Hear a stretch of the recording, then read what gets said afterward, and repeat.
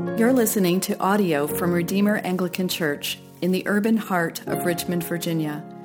We are a parish committed to gospel formation for missional presence through 7 essential practices: telling the biblical story, embracing a new identity in Jesus, finding belonging in the church community, cultivating virtue through redemptive habits, understanding our context in this current cultural moment, laboring in renewed vocations for the common good, and reordering our imaginations through beauty in the arts.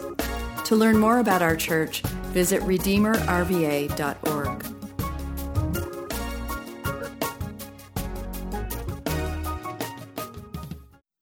Our first scripture reading this morning is taken from Psalm 73, and you can find it on page 484 of the Black Pew Bibles.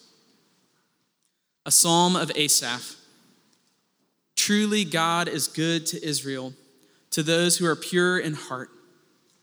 But as for me, my feet had almost stumbled.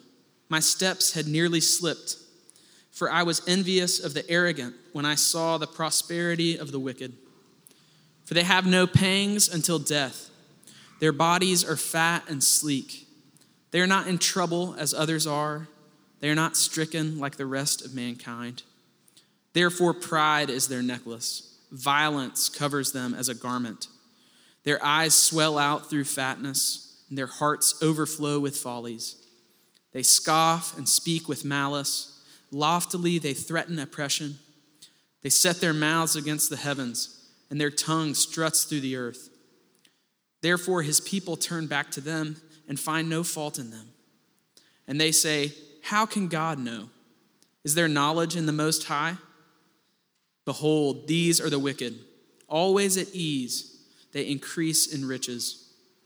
All in vain have I kept my heart clean and washed my hands in innocence.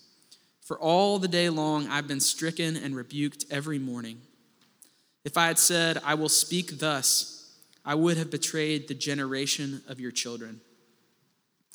But when I thought how to understand this, it seemed to me a wearisome task, until I went into the sanctuary of God. Then I discerned their end. Truly, you set them in slippery places. You make them fall to ruin. How they are destroyed in a moment, swept away utterly by terrors. Like a dream when one awakes, O Lord, when you rouse yourself, you despise them as phantoms. When my soul was embittered, when I was pricked in heart, I was brutish and ignorant. I was like a beast toward you. Nevertheless, I am continually with you. You hold my right hand.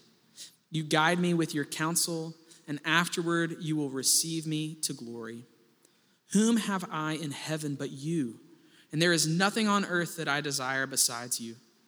My flesh and my heart may fail, but God is the strength of my heart and my portion forever. For behold, those who are far from you shall perish. You put an end to everyone who is unfaithful to you. But for me, it is good to be near God. I have made the Lord God my refuge, that I may tell of all your works. The word of the Lord. Thanks be to God.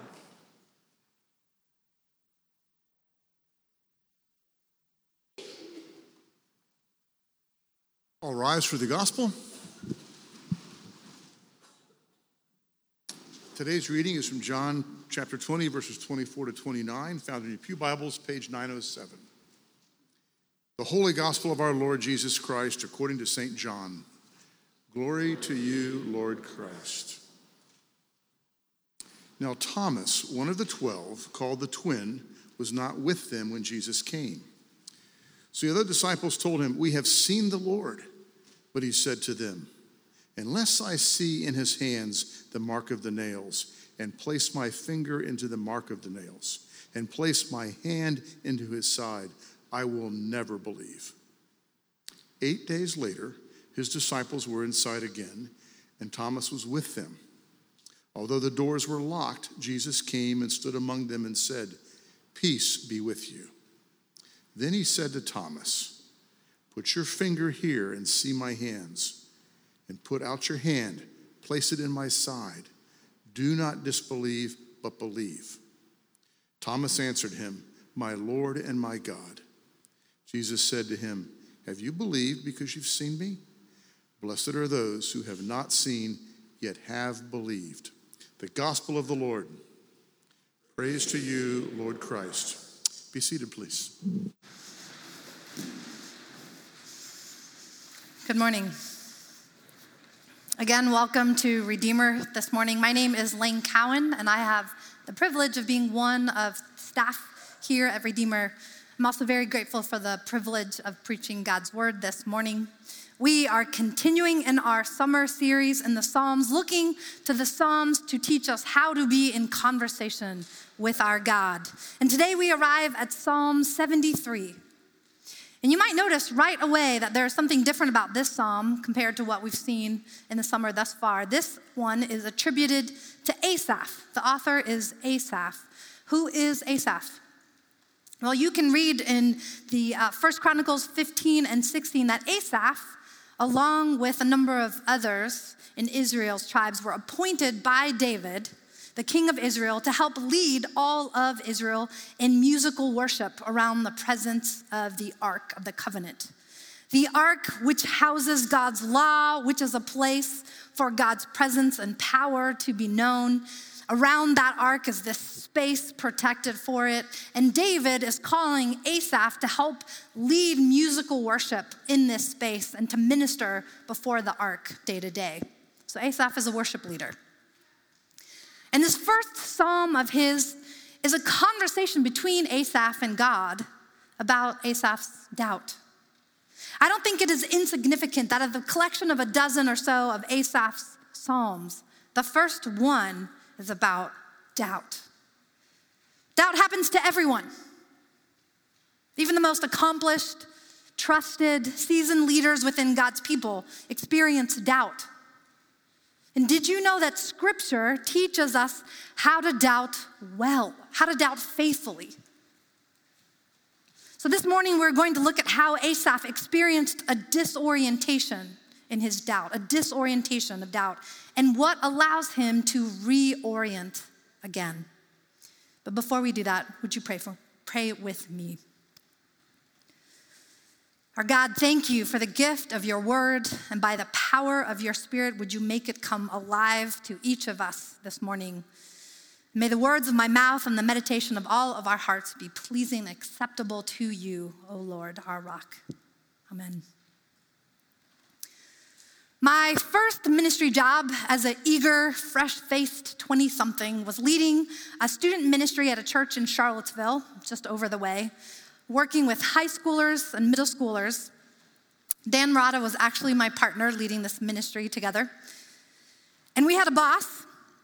And one summer, this particular boss, this pastor over us, he took a trip to the Colorado Rockies and experiencing at elevation some issue with his inner ear popping. Something happened where he suddenly and very overwhelmingly started experiencing vertigo. He came back to Charlottesville and just kind of leaned to one side and was dizzy all the time. Well, in our wisdom as 20-somethings, those of us who shared offices in the hallway where our boss was thought it would be a really good idea to prank him. So one morning before he was due to arrive, we went into his office and we shifted everything a little off-center. We shimmed his desk and his chair. We took all the pictures on his wall and tilted them all in one same direction off-center. We even tilted the books on his shelves, the objects on his desk.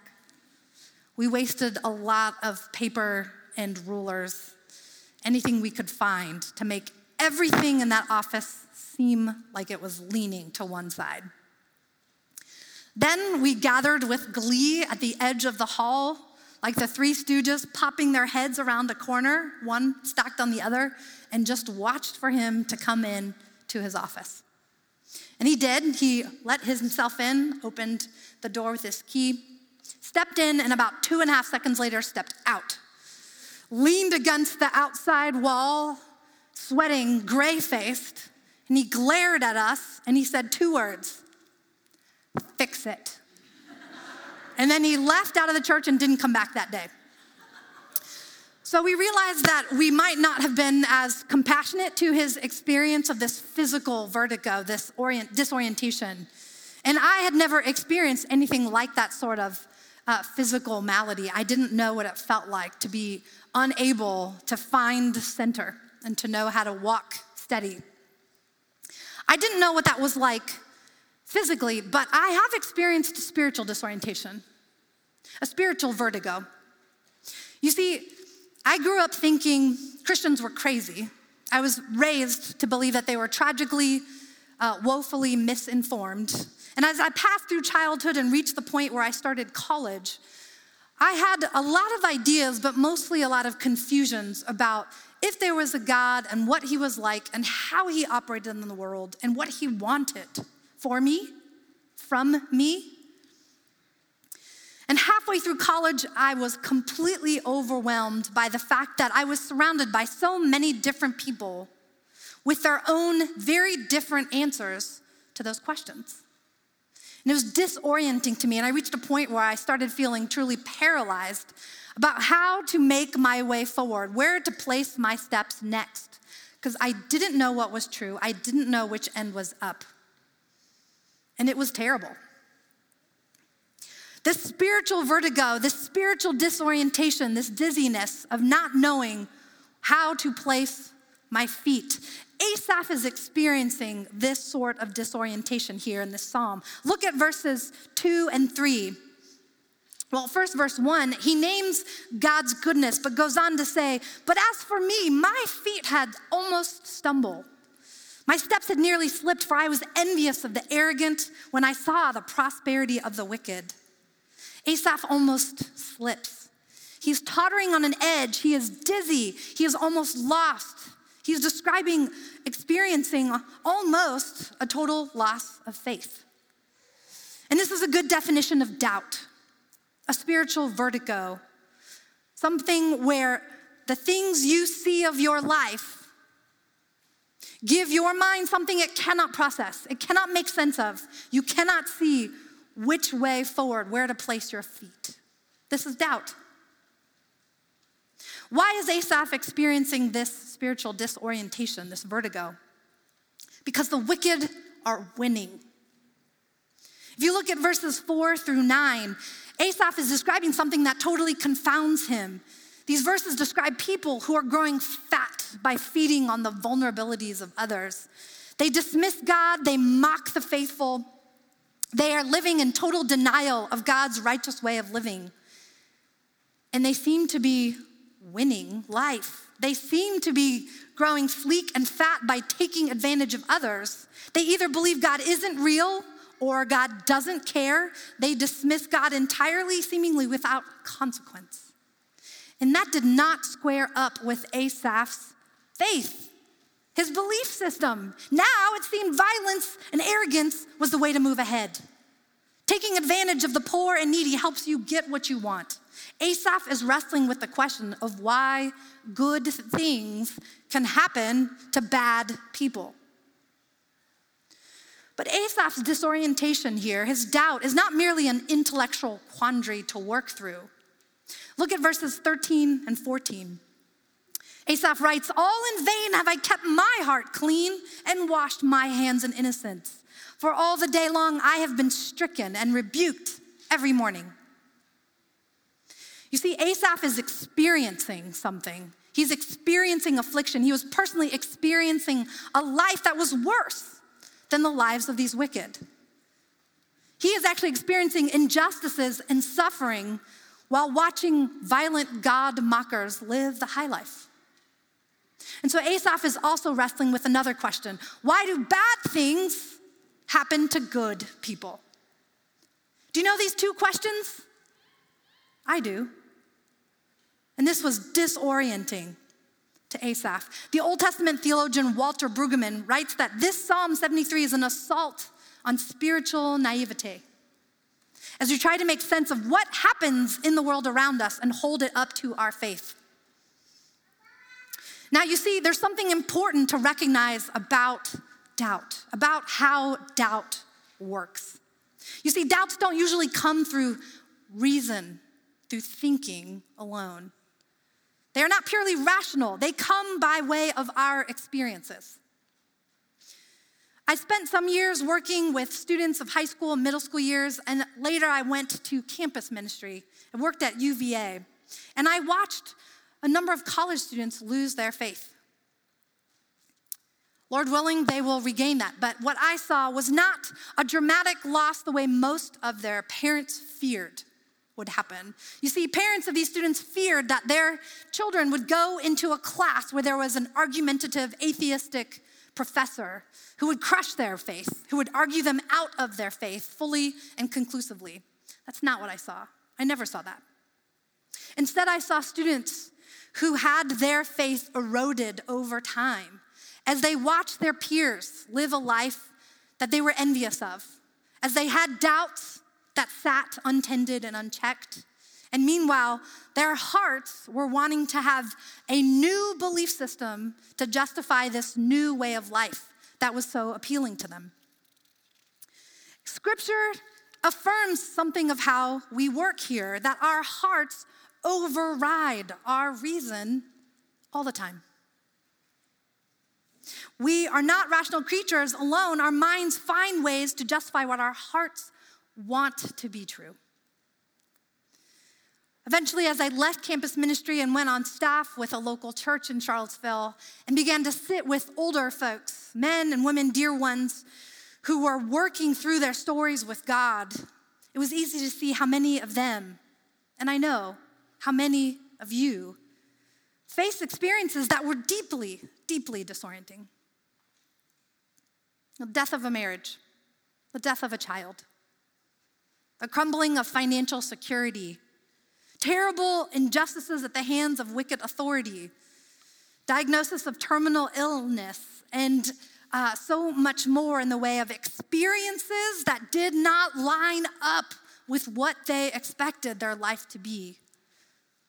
And they had a deep disorientation in trying to figure out how to move forward, where to place their feet.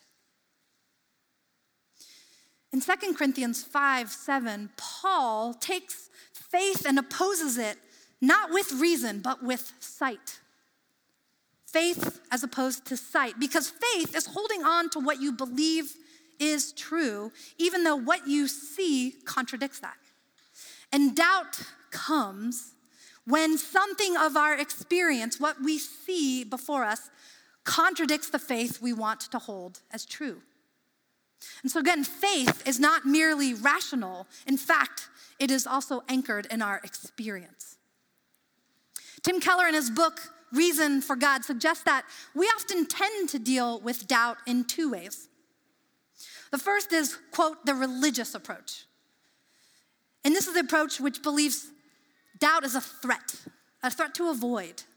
To deny or suppress doubt is important because giving real attention to doubt is to possibly feed a monster that grows larger and consumes everything in its path and topples some sort of precarious balance. That's the religious approach. And then he describes a, quote, secular approach, where doubt is to be celebrated, to be acquiesced to cave into it, to let it steer you without any check or pushback.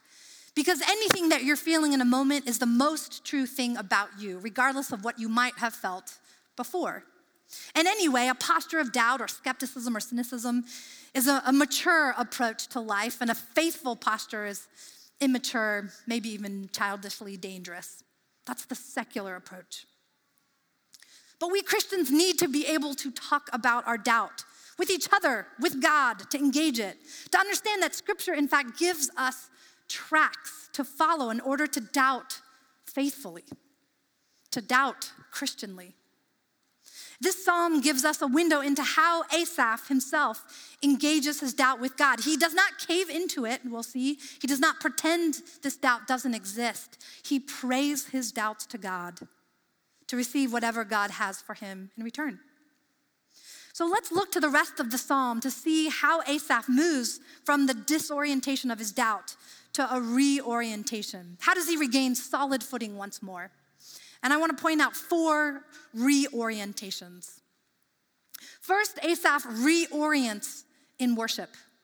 He reorients in worship, which leads to him reorienting with true sight, with true spiritual sight.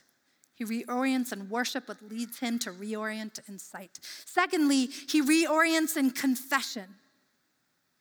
And reorienting in confession leads him to reorient in right relationship with God, communion with God. So let's go through these. First, look at 16 and 17. Asaph writes, "But when I thought how to understand this being, why do good things happen to bad people? Why do bad things happen to good people?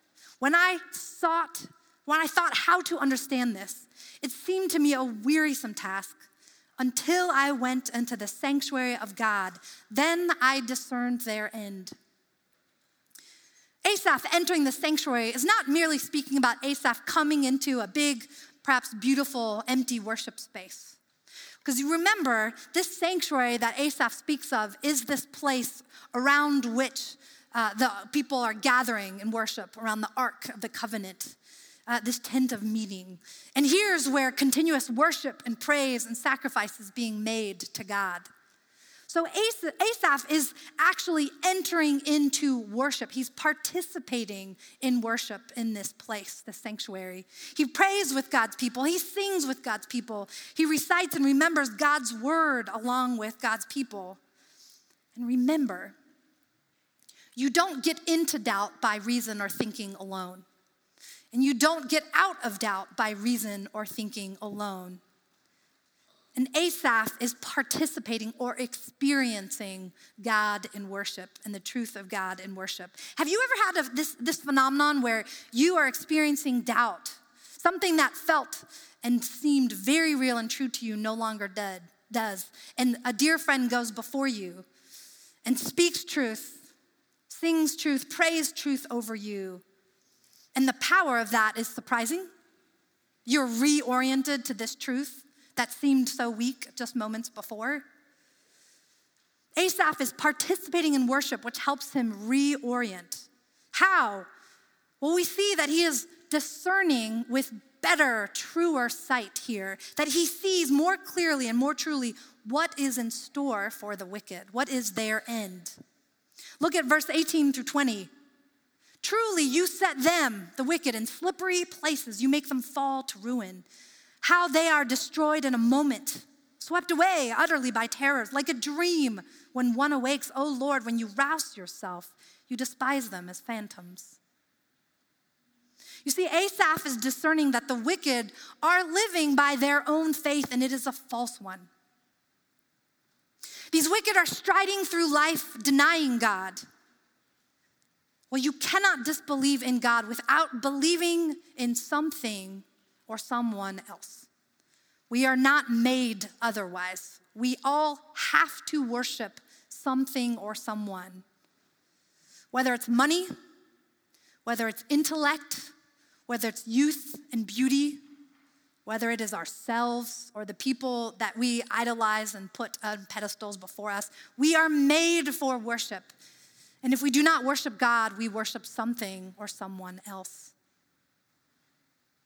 Verse 11 says, the wicked say, "How can God know? Is there knowledge in the Most High?"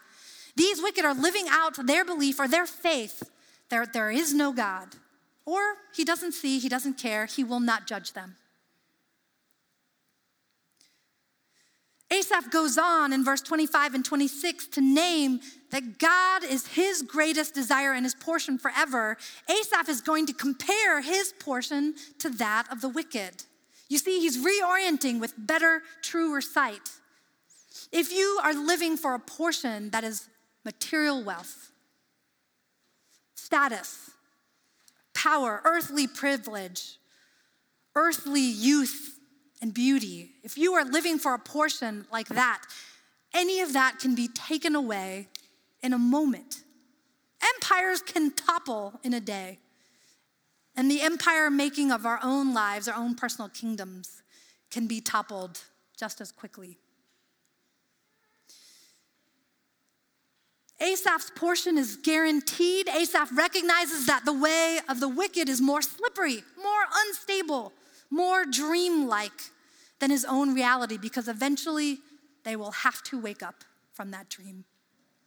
Asaph's faith, his footing is more sure. So he reorients in worship, which helps him reorient in true spiritual sight. But we also see that Asaph reorients in confession. Look at verse 21 and 22 where he writes, "When my soul was embittered, when I was pricked in heart, I was brutish and ignorant. I was like a beast toward you." Asaph is honestly confessing his own failings here. In verse 3, he's already named envy, his envy of the wicked. In verse 21, he names bitterness. In verse 22, a brutish ignorance. You see, Asaph recognizes that his disorientation is not merely an intellectual problem outside of himself that he has to work out.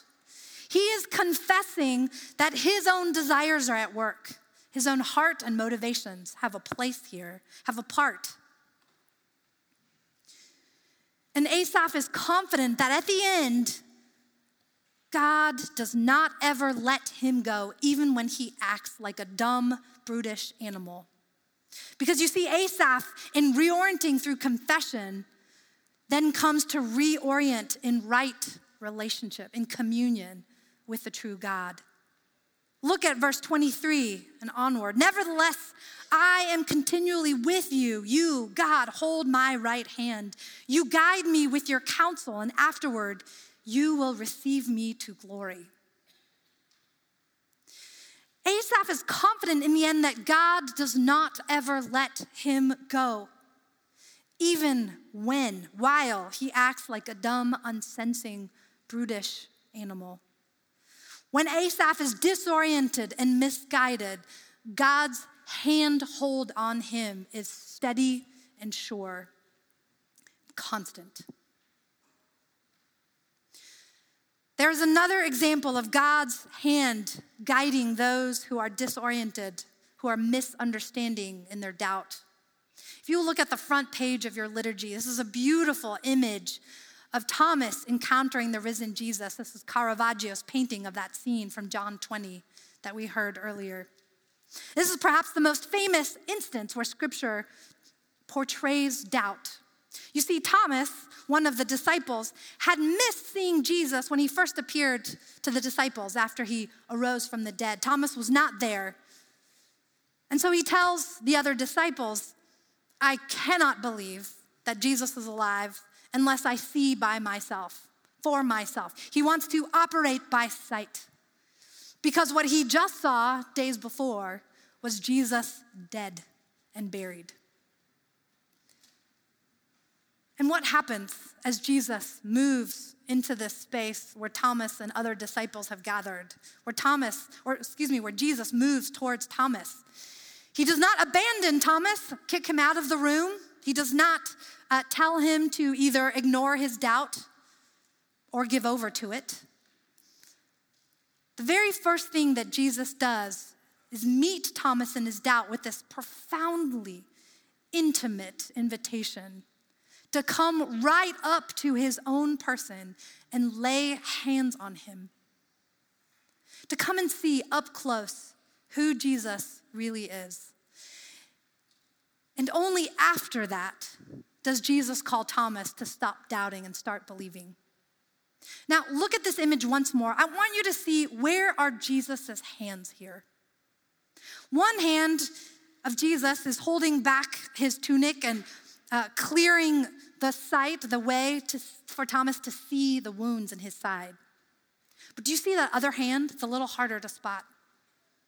It is holding Thomas's arm and guiding Thomas's own hand to his wounded side.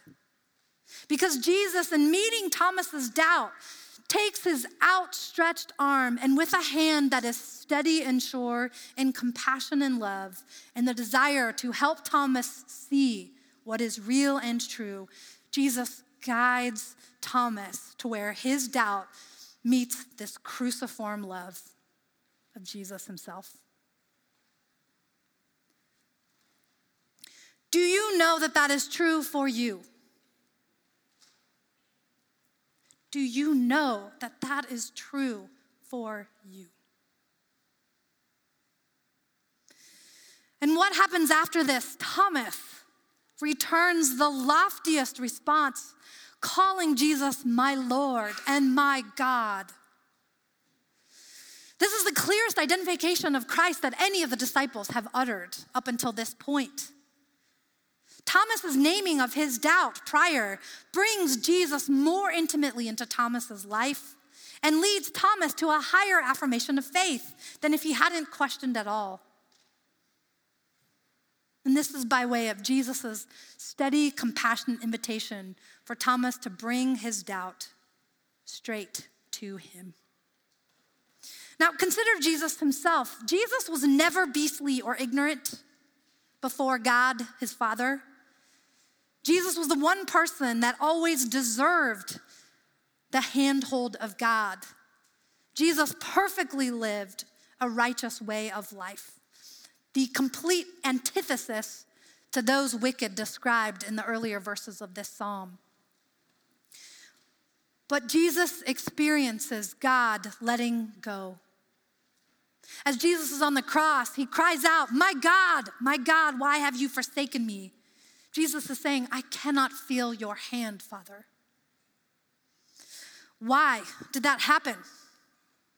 So that we who look to Jesus as our Lord and Savior would know only the truth of Asaph's words here, that you, God, continually hold my right hand, holding us fast even when we cannot or will not grip back. There's an Old Testament theologian named Walter Brueggemann who names this psalm as one of the most satisfying. He traces the pattern of the psalm this way, that Asaph moves from engagement with God to struggle against God to wondrous communion with God. And Asaph's writing this psalm is a joyous act of trust. You see, life for Asaph regains a moral coherence. It makes sense now, but not because the circumstances have changed, but rather Asaph has. As Brueggemann says, Asaph learns that life lived in opposition to God simply will not work in the end, no matter how good and successful it looks for now. The portion of the wicked in the end will be destruction, but Asaph's portion is God himself forever. Let me bring us to a close here. In college, as I was experiencing this terrible disorientation and this fearful paralysis and not knowing where to plant my feet,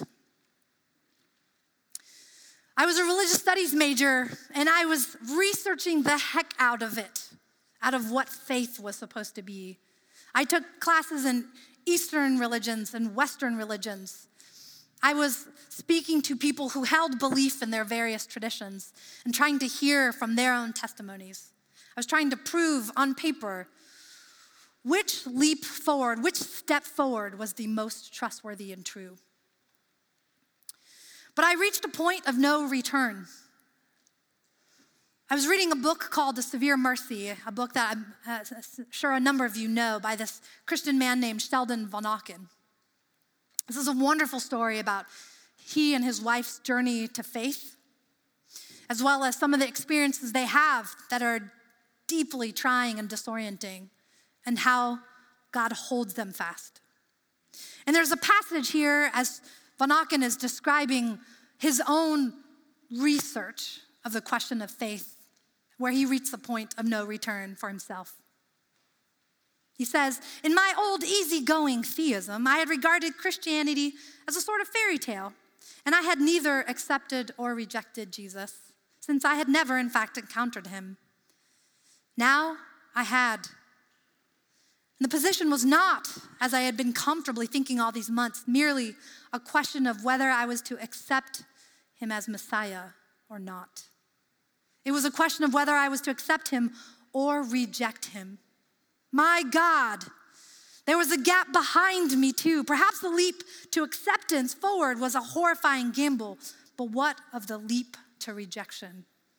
There might be no certainty that Christ was God, but by God, there was no certainty that he was not. And so I reached this point where I realized I wasn't in a position of neutrality, of no faith, in order to then decide if I moved towards Jesus in faith. I could not avoid planting my feet on something that I faithfully hoped would hold steady and true. And so I started talking to Jesus as if he was there. I started praying to Jesus for the first time. Consider, if you have doubts about a person, someone you know, perhaps from afar, what helps more? Sitting by yourself, wondering about this person, thinking about what he or she may be like, or going to that person, asking directly? And so I began praying my doubts to Jesus as if he was really there and really listening. And his hand has held me ever since, even when my own grip has flagged and faltered. Thanks be to God. And so I want to leave you with a few questions to consider. Whether you are Christian or not, what conversations could you be having with God right now? What would it look like for you to bring your doubt before God and see what he has to say in return? Where is God inviting you to come, to lay hands on him, to come and see for yourself? Are you making use of all the reorienting helps available to you? Worship among God's people to be able to reorient your sight. Confession and examination of your own heart in order to reorient in communion with God. Because Jesus invites us always to pray our doubt to him and to trust that in love for us, he would help us reorient. That we might actually reach a point of knowing him more deeply and truly than if we had never raised our doubts at all. Let's pray. Father, Son, and Holy Spirit, we thank you that this is who you are. A God of unfailing love and compassion that invites us to move towards you, even in our doubt, and to trust that you want to show yourself to us in return. Lord, would you do so as we come to your table? In Christ's name, amen. Thank you for listening. To connect with our team or to learn more about our church, visit redeemerrva.org. We look forward to knowing you. Go in peace.